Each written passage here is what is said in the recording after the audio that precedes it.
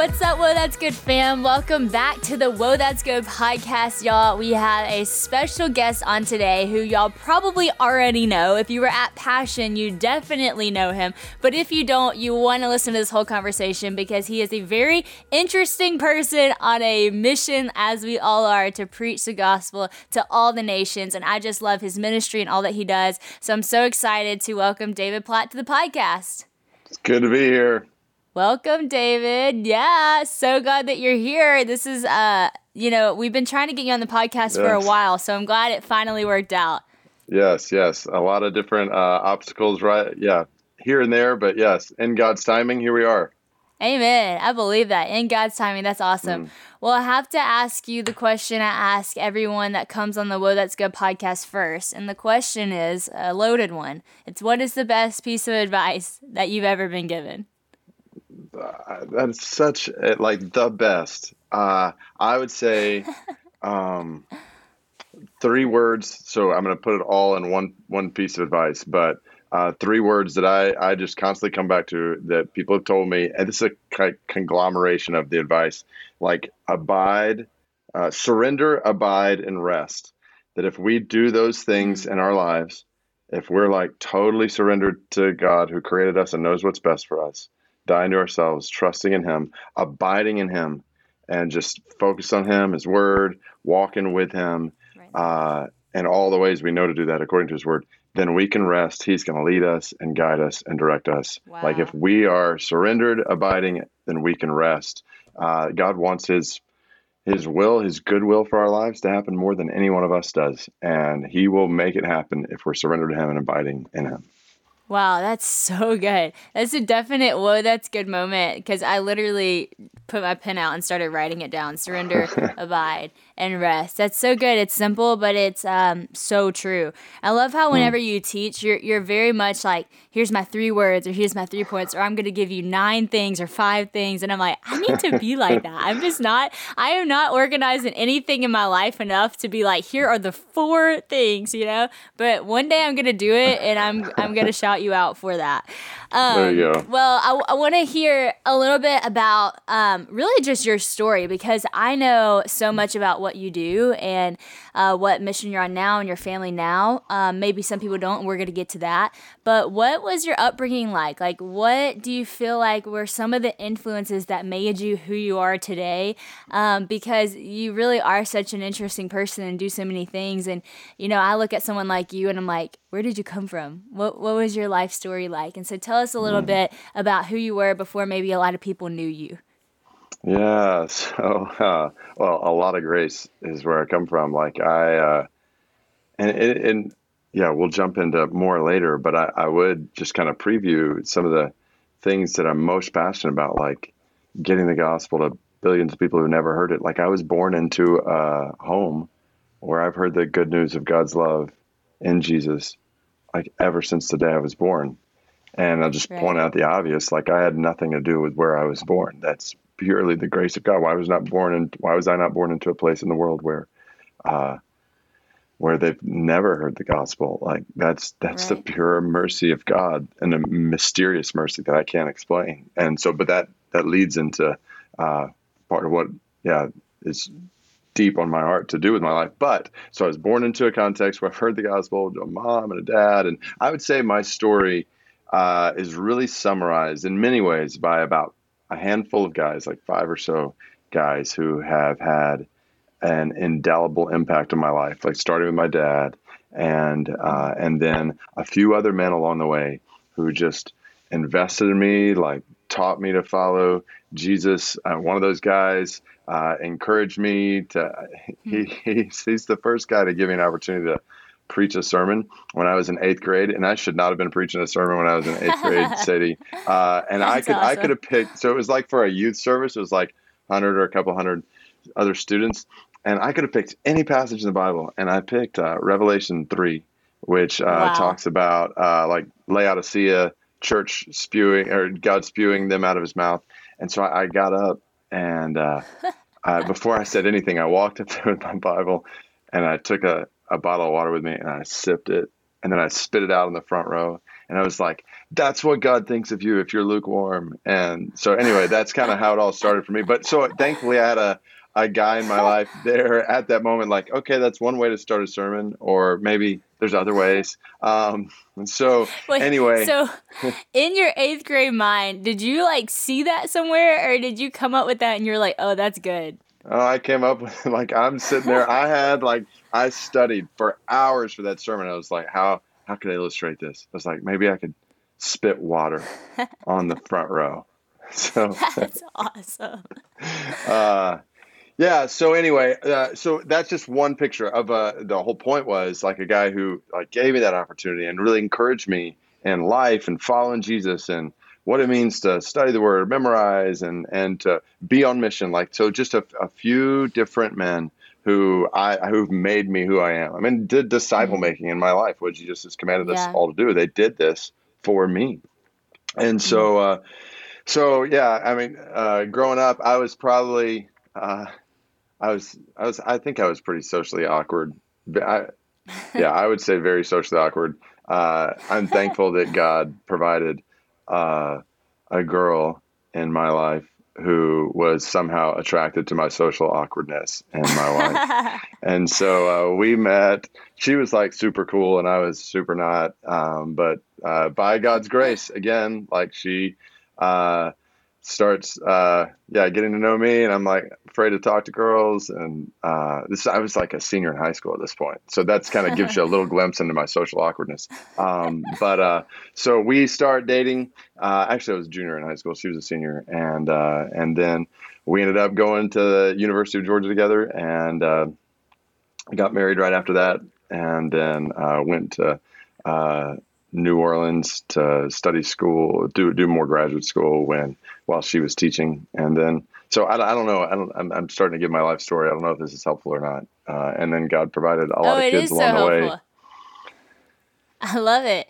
It's so helpful. I love it. And it does give a window into, how you are, who you are, but also it also shows that you've always been who you are, and we talk about that a lot, that we're all created originally, and who we were originally created to be, God kind of weaves together all through our life, and we don't really see, it at the time, but then when we look back and we're like, wow, I've always been like this, like when you look back at 8th grade and you're like, you spit the water out, and that's really funny, but you do still preach with an intensity that not many people do, and I think that that's really cool.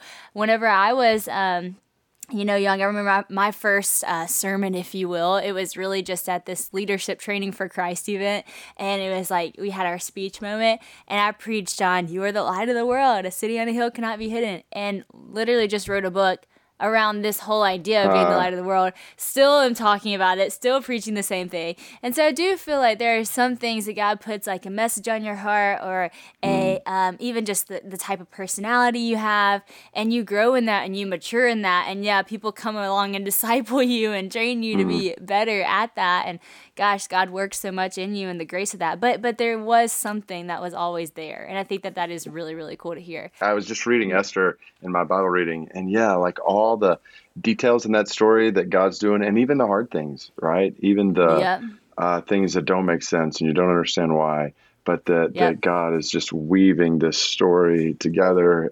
Like we know Romans 8:28 says, for our good when we're trusting in him. Anyway, it's a pretty powerful picture, yes, to think about that in every one of our lives. Y'all, I love summertime. It is my favorite season, and I'm so excited to jump back in. We are approaching the best time of the year. But no matter what your summer looks like, KiwiCo invites kids and kids at heart to enjoy their first summer adventure series. Kids can receive 6 hands-on science and art project kits over 6 weeks, no matter what their age is, with enriching activities that accompany each project. KiwiCo has something for everyone, with different topics for each age, from space to dinosaurs and so much more. I am so excited about the summer series. We actually are getting this little driver that I know Haven is going to love because it's a little steering wheel and she loves anything active. And also a little neighborhood fun one where they have a water paint thing, which is so good because it's not going to make a mess, and Honey is so into painting right now. And painting with a 3-year-old, Yeah, that's just hard. So I'm excited for the no mess. KiwiCo offers kids a chance to get outside and explore screen-free with projects like the Bottle Rocket Kit from the Summer Adventure series. They can turn the outdoors into a playground of learning and fun.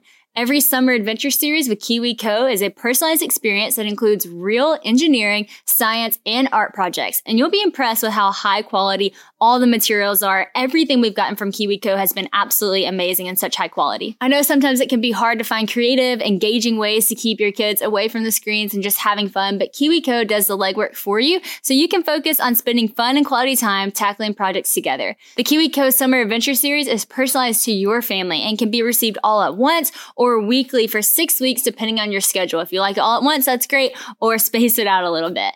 Build the best summer ever with KiwiCo. Get 20% off your summer adventure series at kiwico.com/SadieRobSummer. That's 20% off your summer adventure at KiwiCo, KIWICO.com/SadieRobSummer.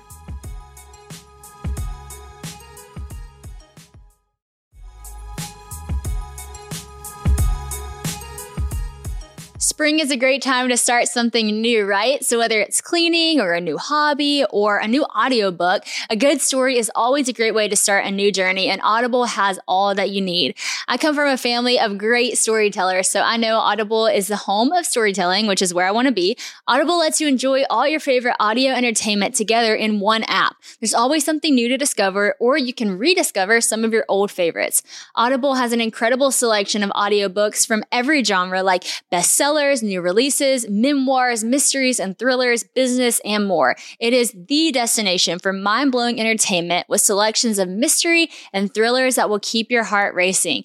And with next listen recommendations, there's always something irresistible at your fingertips. Plus, members get full access to a huge and growing selection of included audiobooks and Audible originals and even podcasts like Well, That's Good. So you can download them or stream them anytime, anywhere. Audible members can also pick one title each month to keep from the entire catalog, which is some serious benefits, y'all. The newly included selection of titles makes your Audible membership even more valuable and gives you the chance to discover your next favorite thing. With thousands of titles available, you're definitely going to find something that you love all in one convenient app. So I know some of you are into, thrillers, crime, mystery, and I gotta be honest, that's not really been my thing. So I told Bella, okay, Bella, tell me what I could listen to that wouldn't scare me, but I would be into it. And she told me about this title called The Last Thing He Told Me by Laura Dave. And so I started it, and John Luke loved it too. And so I'm just now on the cusp of it. And y'all, let me tell you, it is very entertaining. You do want to listen to see what happened next. So if y'all are into that, Audible is a great place to find those too. New members can try Audible now for free for 30 days. Visit audible.com/WOA or just text WOA to 500-500. That's Audible, AUDIBLE.com/WOA or text WOA to 500-500 to try Audible for free for 30 days.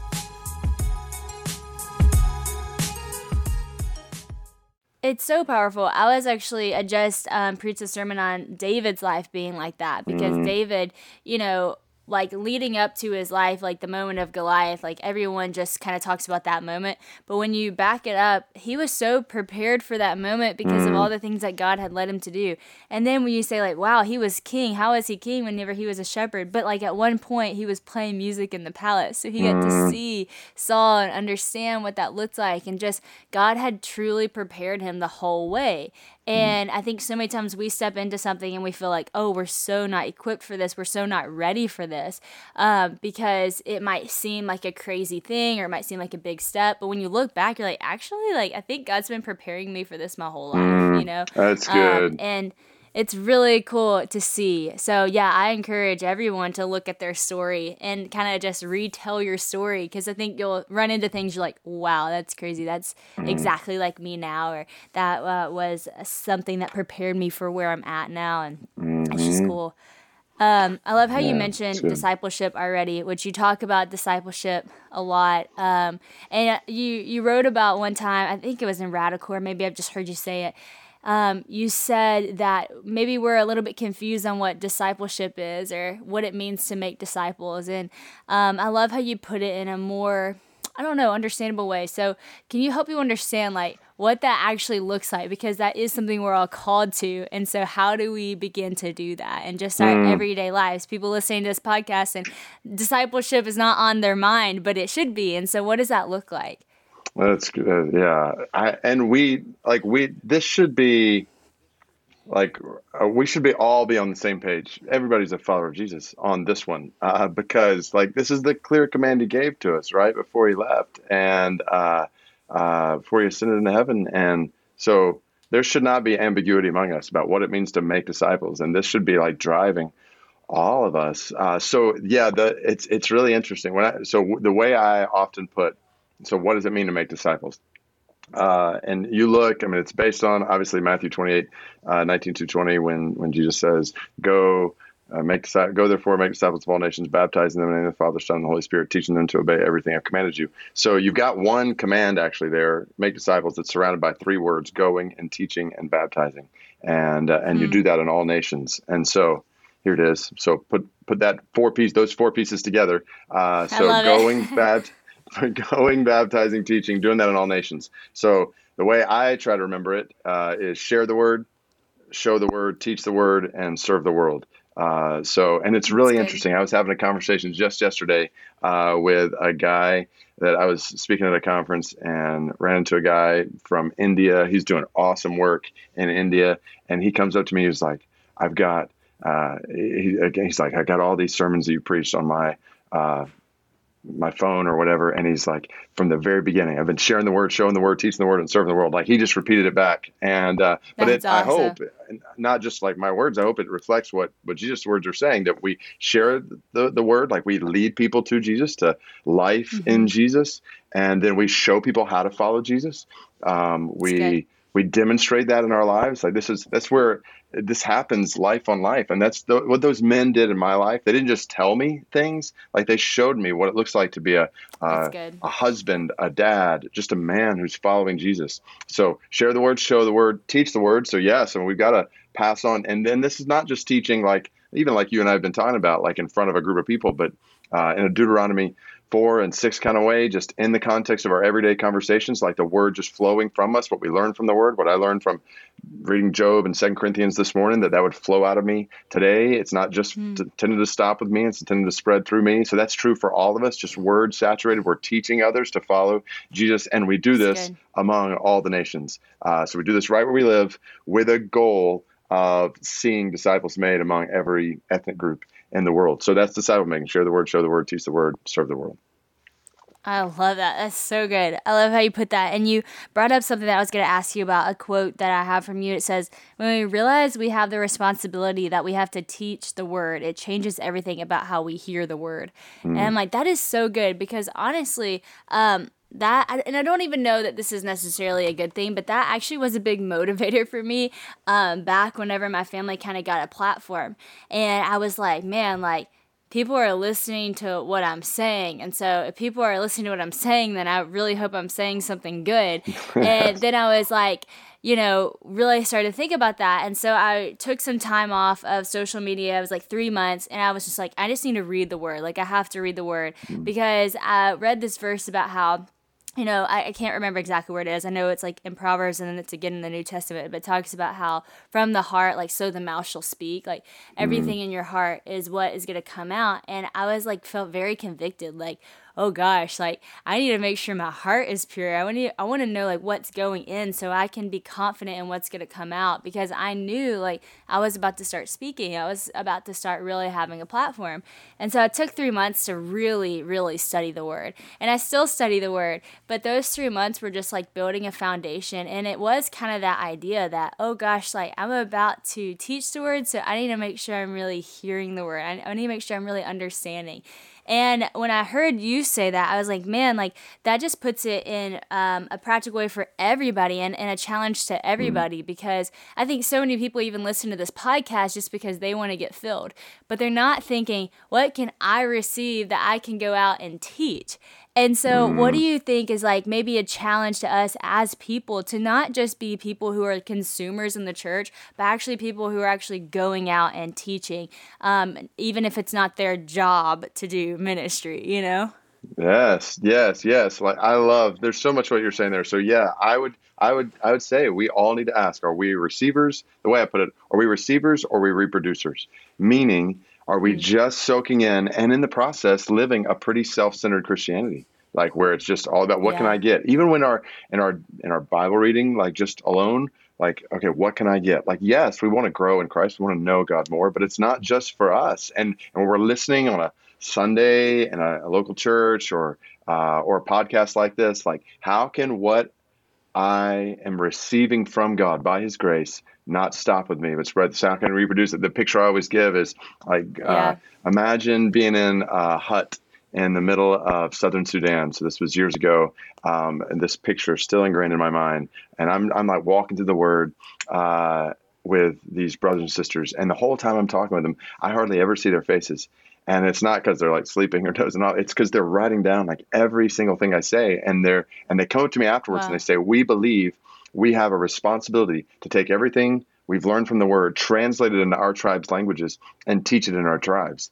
Like they're not living just for themselves; they're living Wow. for the sake of others, and which leads to the other thing I love about what you were saying, because you are at that point in your life, you're like, okay, I'm influencing others. I want to make sure that I'm influencing them in good ways. Well, the reality is, yeah, it may not all be on the level of a Sadie podcast, but all of us are influencing others every day. And so, Right. how are we going to Right. influence them? And this is where I really believe God has designed disciple making, not just to help others grow in Jesus, but actually to help us grow in Jesus. Once you realize, wow, I'm Mm, influencing that's others, good. you had to go to new depths and new heights in your knowledge of the Word and your understanding of the Word. And it was that responsibility to lead others that actually took you to new heights and depths in your relationship with God. In the same way, Hmm. I would say we're all going to stagnate. Every Christian will stagnate in our Hmm. relationship with God if it's just about us. But when others Hmm. are dependent on seeing Jesus in us and learning from us what God is saying in His Word, then we have to actually show Jesus, and we have to know what His Word says. And God's design, He's got the whole thing rigged. He's designed disciple making Hmm. for others to grow in Jesus and for us to grow in Jesus. And we will miss out. We will be Yeah. stagnant Christians with a ceiling over our heads spiritually until we're committed to helping others. Until we're committed to sharing the Word and showing the Word to others and teaching the Word to others. That's so good. Come on. I hope everyone was listening with the volume all the way up to what he just said. And if you didn't, then rewind and listen to it one Mm, more time because mm, that was so good. You talk about reaching people who don't know Jesus. And like, even in my mind, and I've been to places where people don't know Jesus. And so I've been able to see it and kind of understand what that looks like. And I'm really grateful that I've been able to go to those places and hopefully make an impact in the best way that I can by spreading the good news, right? But I feel like even with the small thing that I've seen, like to imagine someone never hearing the name of Jesus is so hard for so many of us to picture and imagine, because for us it's like we're constantly preaching, we're sharing, we're doing those things to people who have known about Jesus their whole life and trying to get mm, like a light bulb to click of like, do you mm. not see how good this is? You not see the truth. But you said it at passion and it hit me for the first time. Like when you said the name Jesus to someone and they say who, and I was thinking about that in the context of even this week. I was, okay, so have you ever heard of crumble cookies? We love crumble cookies. Yes. Okay, so I had never heard of crumble cookies until this week, which I feel like I was just missing something major in my life. But it was just so funny because somebody says crumble cookies, I'm like, what? And then they're like, you don't know what crumble cookies are? And I'm like, no. Mm, And so then I asked someone else, it's like, do you know what crumble cookies are? And they're like, yes, how do you not know what crumble cookies are? And I was like, I just don't know? And I was like, man, like that's, mm, in a way bigger, way more detrimental way, people around the world who what we feel like is so obvious, everybody knows, it's so great, how could you not know? They've literally never heard of it. They've never heard mm. the name. So what has that experience been like for you, introducing people literally for the first time? And what has the response from that person been, maybe different than people that you see in America or people who have heard Jesus their whole life? Like, do you see a different response to the gospel when people hear those words for the first time in other places? Is it Mm. different? Yeah. Wow. It's interesting. I when I think about that question, well, one, you were talking about crumble cookies. Like my mind immediately went to illustration I actually used recently, and I think I may have even included in Radical. But a friend of mine who, when God opened his eyes to the reality of unreached people, was when he was in a remote part of the world, and he was asking this people in this remote village, like, where does the rain come from? Where do you believe the rain comes from, or who created you, or what happens when you die? And their response was, nobody's told us about that yet. And then he goes and sits in one of their homes, and they bring him something to drink, and they bring him a Coke bottle, and it hits him that like a bottling company in Atlanta, Georgia, has done a better job of getting brown sugar water to the ends of the earth than we have with the Wow. greatest news in the world. And that's where his life just turned at that point. So anyway, I was thinking about, so I mean, they know about Coke or that, but they don't know about Jesus. Or I would add, even to use maybe the crumble cake analogy a little bit more, they either don't know his name, or they know about him about as much as we might know, like about Confucius or something. Like, I think he taught some philosophy. I don't know. Or they may have, if you use the crumble cookie analogy, when they hear that, they may actually think of something really disgusting, and they have in their mind a picture of Jesus that is just not true. So that's what we're talking about when we talk about unreached people in the world, people who've either never heard his name or never heard the truth about who he is. And so now, back to what you were saying, like, all right, so how do I see them responding? It's exciting and sobering at the same time, because you realize you are, especially with somebody who's never even heard his name, like you're introducing someone for the first time to who Jesus is. And you get, there's not this other picture that's been painted that's false. Like, here's who he is, which is awesome. And at the same time is really challenging, because the reality is, in those places for hundreds, if not thousands of years, like there's been an adversary who's been blinding minds and convincing them of all kinds of other things that are not true about God, creation, etc. And so it's not like it's like a blank slate. Yes, it is when it comes to never hearing the name of Jesus, but there's all kinds of ideas that now working through. Like if you're talking with a Tibetan Buddhist, like, oh man, that can be a very, very challenging conversation over the course of many days, weeks, months, years, even. At the same time, this is the beauty of the message we have. Like, this name has power, and this good news has power, and the Spirit of God, you will be my witnesses to the ends of the earth with the power of my Holy Spirit.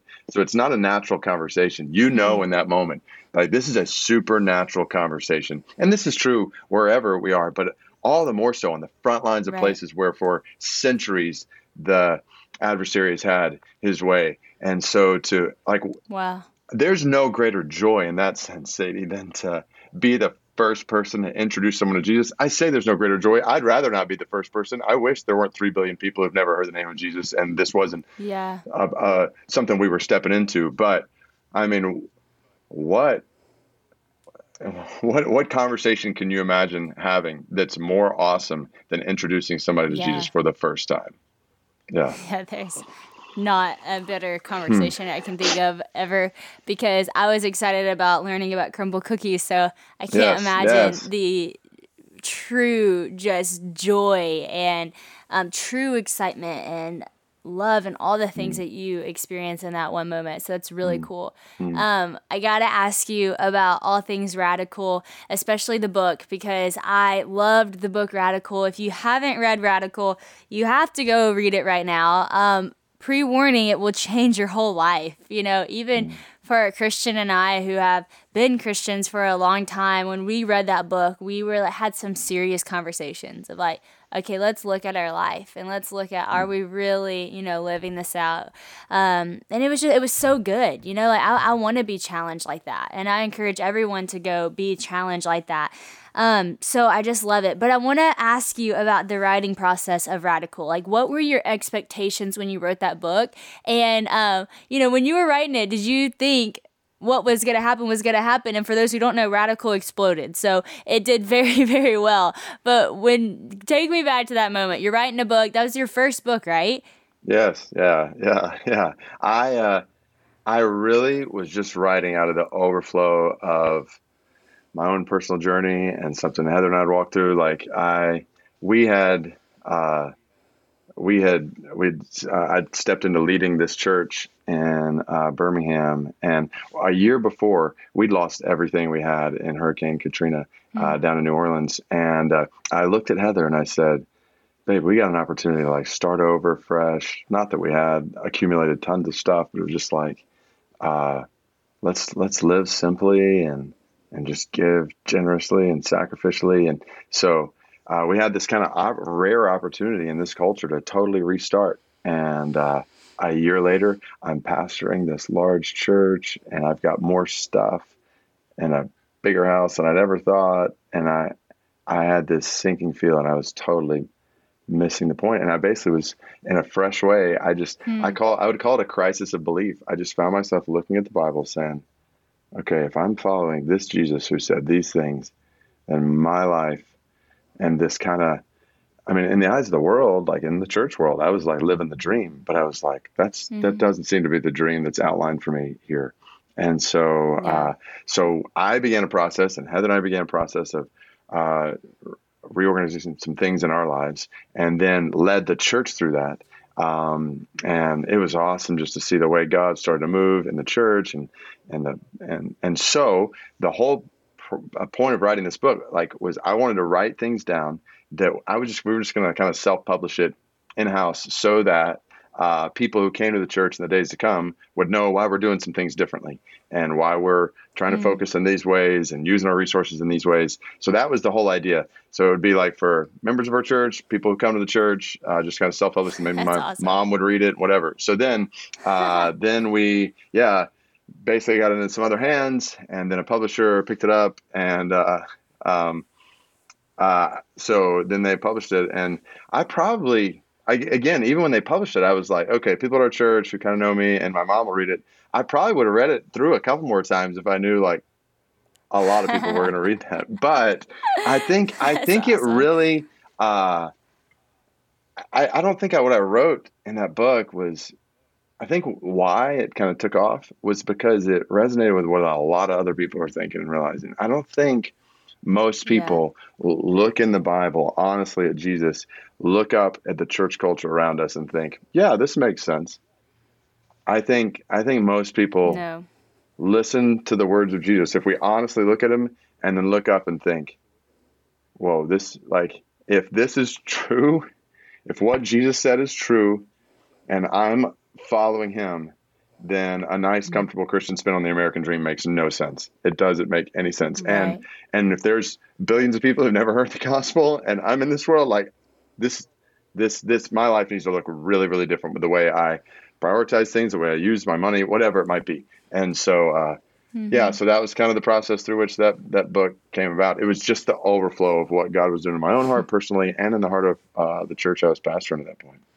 So cool. I love it. I love it so much, because I feel like even in today's day, like so many people are trying to promote themselves, and so many people are trying to get the message out. And, I'm all about people writing books and starting podcasts and doing blogs and all that stuff. If it's really out of the overflow of your heart and you really feel like, this is something, no matter what, no matter how many people listen, no matter how many people buy it, no matter what publishing company picks me up, like I'm doing it because I'm doing it out of the obedience of my heart. But then there's, normally it's not that, it's, I want to get the following, I want to gain all this stuff. And in that, I'm like, man, like that's just, if God wants a message to go out, it will go out. And I think about how, when we went to Israel for the first time, we went to where Jesus preached, like the Mount of Beatitudes, like where he preached at that. And you know how at the bottom of that hill, if someone's talking, you can hear it at the top of the hill because of the way that it's shaped.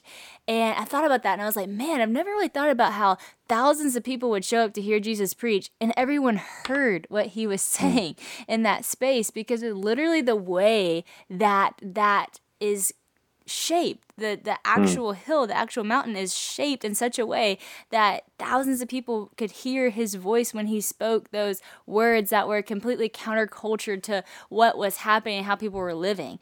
And I'm like, God just began to reveal to me in that moment that, hey, like if it's a word I want to get out, then the word will be heard, you know? And I think Radical is a prime example of that. What you were saying was very countercultural to how we were living, and I say we as in the American church, right?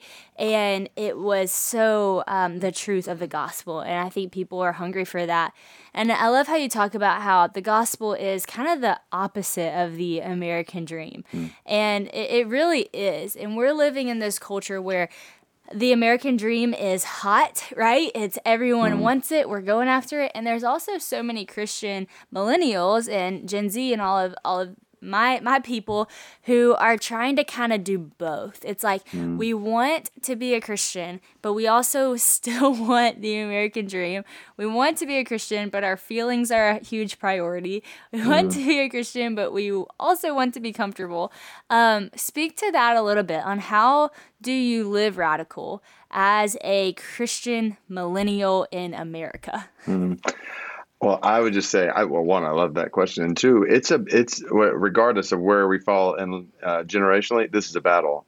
What's interesting, and I'm thinking about it in a fresh way right now as we're talking. I wrote that book, and then it was super successful, and I found myself like getting invited to do all sorts of things, like all these kind of accolades. Not everybody loved the book. There was definitely criticism, but accolades come my way. And then I started like I was writing a book like to fight against the American dream, and I was starting to live it more. Like it was like it was, and so it's this constant battle, I think, for all of us. And I would even say, like, not long after that, I went into a very, very unhealthy spiritual place. And like I was getting invited to speak in all these different places. Our church was growing, the book was doing great. And I mean, there was a long season, Sadie, in my life at that point where my time with the Lord was like non-existent. Like I would not spend time alone. I would study the Bible to preach, or I would pray in public, but I wouldn't pray in private. Like I was not walking with God. And that frightens me, like how successful I could be in the American church dream and do it totally apart from intimacy with Jesus. Like it was, so now to come back. So this is a fight. It's a fight for all of us, but I really think it comes back to that fundamental call that Jesus puts before all of us. Like if anyone would come after me, he must deny himself and daily deny. And so all the things that we're prone to desire, like the applause of people, comforts of this world, the pleasures and pursuits of this world, possessions in this world, whatever it might be, like we are called to deny ourselves, like in a world where, and this is, I think, part of the crux of the American dream. It's like, what can you do? Like you can achieve anything. Just believe in yourself, trust in yourself, promote yourself, even as you were talking about, like you, and we follow a king who said, slay yourself, like deny yourself, die to yourself, pick up a cross. And this is the Christian life. And so to say on a daily basis, and it goes back even to that surrender, abide, rest, like on a daily basis, come before him. Lord, I want to follow you for who you are, not even for who I can create you to be, like a Jesus who's just fine with all my materialism and pursuit of worldly things and tax you on Sundays. Like we can make Jesus kind of into our own image instead of allowing him to conform us into his image. And so to daily come before him in that way and to honestly examine our hearts. And so for every millennial, Gen Z, in the same way that I need to do, but there are probably some different temptations. There's different challenges. There's different, whether it's, just when you think about social media, when you think about the messages that you're hearing, to seriously filter those through denying myself. And that can almost seem, just really sad. Like I'm just going to deny myself, but that's the beauty. Take up a cross and follow me. What Jesus said to the rich young ruler when he said, go sell all your possessions and give to the poor, and then you'll have treasure in heaven. He wasn't calling him to like a miserable life. He was calling him to Right. full life. Like this is so it's worth it. He's better than all the best stuff in this world. And that's where even Matthew It's great. 13:44, like when that little story Jesus tells about the man who's walking in a field and he stumbles upon a treasure that he realizes is more valuable than everything else he has put together. And the text says, and nobody else knows his treasure's there. So he goes and he sells everything he has, but it says with gladness he sells everything he has. That's cool. So how can you do that? How can you, with a smile on your face, sell everything you have? Because he'd found something that was worth losing everything for. And for us to Right. see, for Wow. everybody listening to this to see that Jesus is someone worth losing everything for. Like he's worth denying ourselves to experience life and identity and joy and destiny in him. Like he's better than all the best stuff of this world. And so to constantly tell ourselves that, preach that to ourselves on a daily basis as we deny ourselves and step into the reward that is him.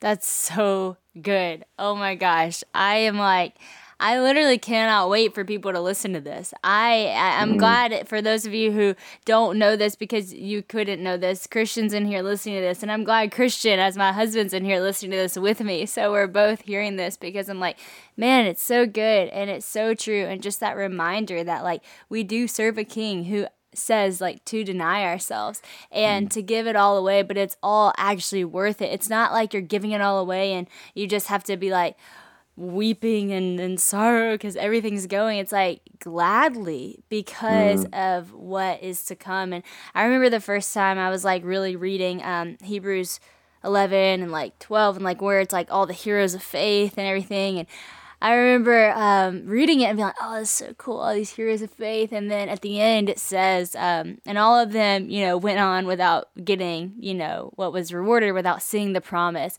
on this earth. And you kind of read that and you're like, wait, what? mm, Like, they all mm, did these awesome things and they didn't get to see it or they didn't get to receive it. But then it says, but because there is something better to come, and it talks about just heaven and the reward that is to come in heaven. And I was like, oh, like that is so cool actually, that they gave their whole life to something that they didn't get the promises on this side of life, but they went out believing and full of faith of what was to come, and they lived their life gladly and they lived their life loudly and mm. faithfully because they knew what was to come, the reward that was to come. I'm like, man, I want to live my life like that, like knowing and not getting disappointed when it doesn't happen here because I know it's going to happen there. And just living Mm. full out like that. So that's so cool. You know, Lastly, I want real to, quick on that, I just want to mention like a picture that I got years ago from Francis Chan, but it's so helpful. Like he pictured a rope, so just picture a rope, and it starts at this point and then goes like forever in one direction, and and picture the beginning of that rope is like the start of our life, and like the first like inch of it is our life on this earth, and then wow. all that's to come after that.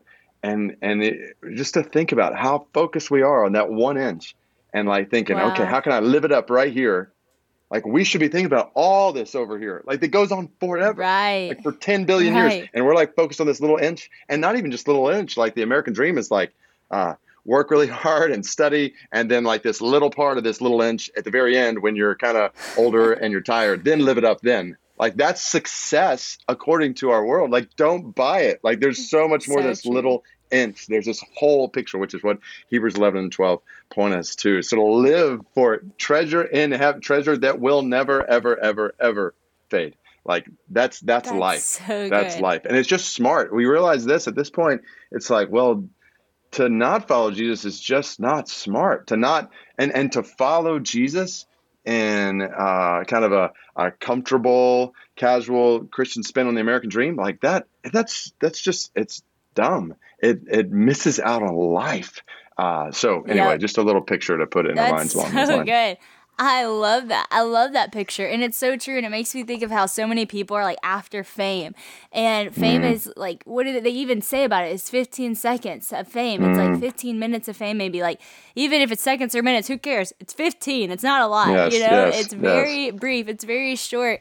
And so many people have asked me, like, when you got famous, how did you not like just want to pursue that instead of like pursuing Jesus and going towards ministry because, obviously, like it didn't really seem like I had to choose ministry after Dancing with the Stars. I had all these other opportunities coming at me.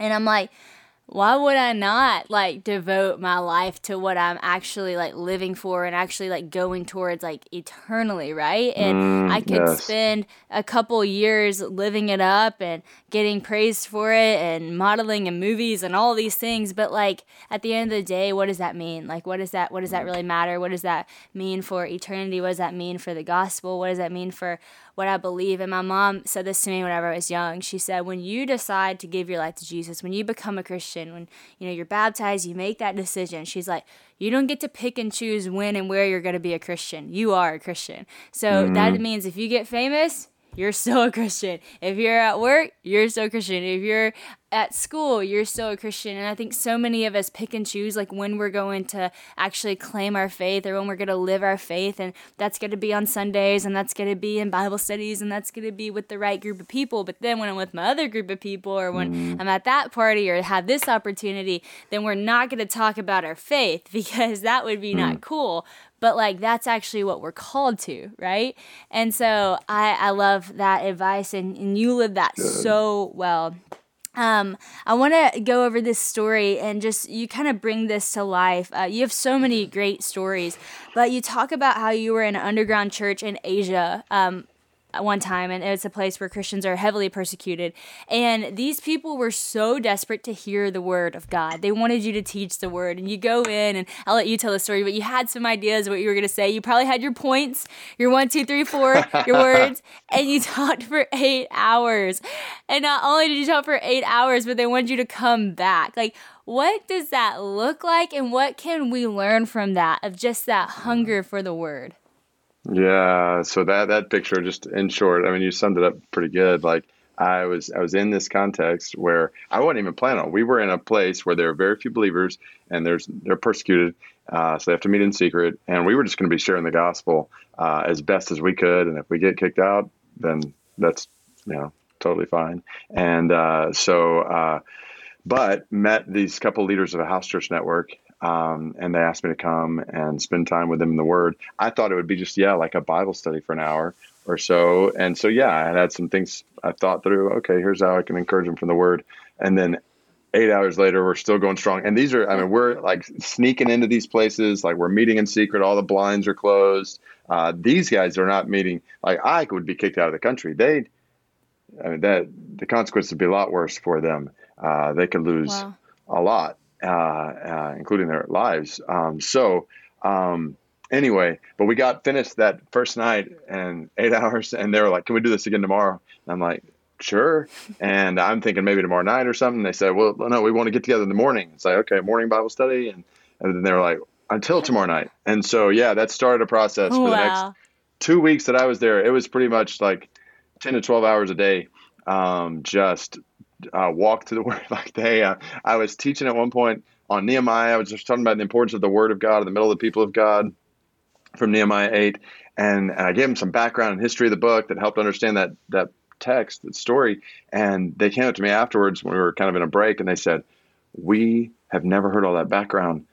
That it was so helpful in understanding the Bible. Can you do that for us with all the books of the Old Testament? And so we walked through, I was like, all of them? They were like, yes, all of them. So that's what we did. We just started walking through that. And then we had one day left. And they were like, we want to go the full day, 12 hours. It's like, okay. And I'm thinking, I don't know what are we going to talk about? We've been through Habakkuk. Like, what else is there to cover? And I started talking about something that next morning. And they were, a guy in the back kind of spoke up. He said, we have a problem. I said, what's the problem? He said, you've taught us the whole Old Testament, but you've not taught us the New Testament. And I was like, okay. He said, we want the New Testament today, please. And so we spent the next 12 hours walking from Matthew to Revelation. Like they love the word, Sadie. Like it is worth giving their lives to know it and to hear it. Like they're risking their lives for it. And I could tell story after story of that kind of picture around the world. And so is the same true with us? Like, do we love this word? Like we have free access to it all the time. So are we waking up and meditating on it day and night? I mean, I think about some of our Afghan partners that we work with right now who, they meet in secret late at night by candlelight, and they are just reading, like whispering the Bible. They have one Bible between them. They have to go out and get Wow. from a cave to bring back and read it by candlelight in order to just soak in, hear from God. Like, it's that important to them. And yes, if they were caught, it would cost them most likely their lives. And so this word is that good. And I would just Wow. add, like, they don't have so much of what we have, and obviously they're not in good situations, in these kind of persecuted situations. At the same time, they really believe there's power in just the Spirit of God and the Word of God, and not all this other stuff that we Wow. oftentimes surround ourselves with in the church. Like, there's a sufficiency in the Spirit and the Word that I long to be a part of. So Wow. anyway, yeah, That's so so much to take away powerful. from those pictures. So much to take away. Yes, absolutely. And I feel like we need some of that. We need a lot of that. We need that hunger for the word. We need that desire. We need that just the understanding the gravity of what we hold and what we carry, and what people probably have 6 Bibles in their house all around that maybe they don't open, but like these people have one, and they're all circled around, and they're whispering, and they're getting it from a cave. And I've heard you tell stories of crawling through the night to hide the Bible and then get it back, and all the things. And it's just wild. I know y'all's team has come up with a creative solution to help us get a little bit of that with something called the Secret Church. Could share a little bit about that and how people can get involved if they want to. Yeah, so when I came back from that, we were sitting around just with some brothers and sisters and just friends, and they were like, "Why don't we do that? Why don't we get together for like 12 hours at a time just to study the Word?" So we said, "Well, let's try it one night, and we won't do 12. We'll just do 6, like from 6 to midnight, and we'll gather around, just dive into the Word." And I should add that 12 hours a day with those brothers and sisters in that location, like, it's studying the Word and it's praying, like, to pray with them, to see them Yeah. on their faces, just weeping in prayer. So we said, all right, let's set aside 6 hours just to study the Word, like with hunger for it, till past midnight, and to pray specifically for our persecuted brothers and sisters in the world. And so we started doing that years ago. Like, we'll do it again a few months from now at the end of April, Secret Church. This is the 22nd time we've done it, and it's been awesome. Like, I love, It's awesome. and now it's simulcast, because we got to the point where that first night we did it, there were about 1,000 people who showed up and were part of this, which was awesome. But then we maxed out within about a year or two the number of people who could fit in a room. So then we tried to figure out, anyway, that led us to simulcast. So there'll be 50,000 or so people from all around the world, which, yeah, anybody can be a part of. Awesome. secretchurch.org. You can find out information about it. And so what we do is each time, so we'll take so we did overview the Old Testament one night, overview the New Testament one night, how to study the Bible, or we'll take different doctrines. So like this time, I'm actually doing the doctrine of humanity. So what does the Bible teach about who we are? So our identity, and then I try to apply that to all kinds of different. To all kinds of different issues. So I'm taking doctrine of humanity and applying it to artificial intelligence and gene editing and metaverse and social and digital media, and how does our understanding of humanity affect the way we live in light of all these issues in the world. Wow. And race and justice. So it's like a fire hose of content, awesome. because it's kind of patterned after, when these brothers and sisters get together in those places, like, it's at the risk of their lives. They're not playing around. Like, they're making most of that time. So that's what we do. We just dive into hardcore 6 hours of prayer, of study around the Word and prayer. We'll pray specifically for a part of the world where our brothers and sisters are persecuted. So yeah, secretchurch.org. People can find out more information there. That is awesome. I'm so excited for that. We want to be a part of it. I'm pointing at Christian. We want to listen in. And so secretchurch.org, definitely check that out. David, thank you so much. Your stories are so powerful to just get to hear. Thank you for going and telling. Thank you for reading and sharing. Thank you for all the things that you and your family and y'all's ministry does to help just grow the church and equip the church. We're so appreciative. And this has just been a great conversation. And I have to say, you've also given great inspiration to people who used to be socially awkward, because that was one of my favorite conversations that I've had on the podcast, because when people come on a podcast, they're very formal or interview like, and they have their answer, but you're such a conversationalist. And I'm like, that is awesome. And so if you're socially awkward out there, look at this man. Look at how far he has come. I appreciate you being on the podcast and breaking past all the barriers. Love it. Well, thanks. This is pure joy. I'm so thankful for you guys, and just for God's grace in you all, and the way you always, Sadie, and you've done it all throughout this conversation in a way that's encouraged me, and I trust everybody's listening. Like, God's unique grace in each of our lives, whether it's me and my social awkwardness, and everything else that God's done, and even difficult things along the way, like the way God's doing a lot of good work when we trust in Him. So just grateful for you guys. Amen.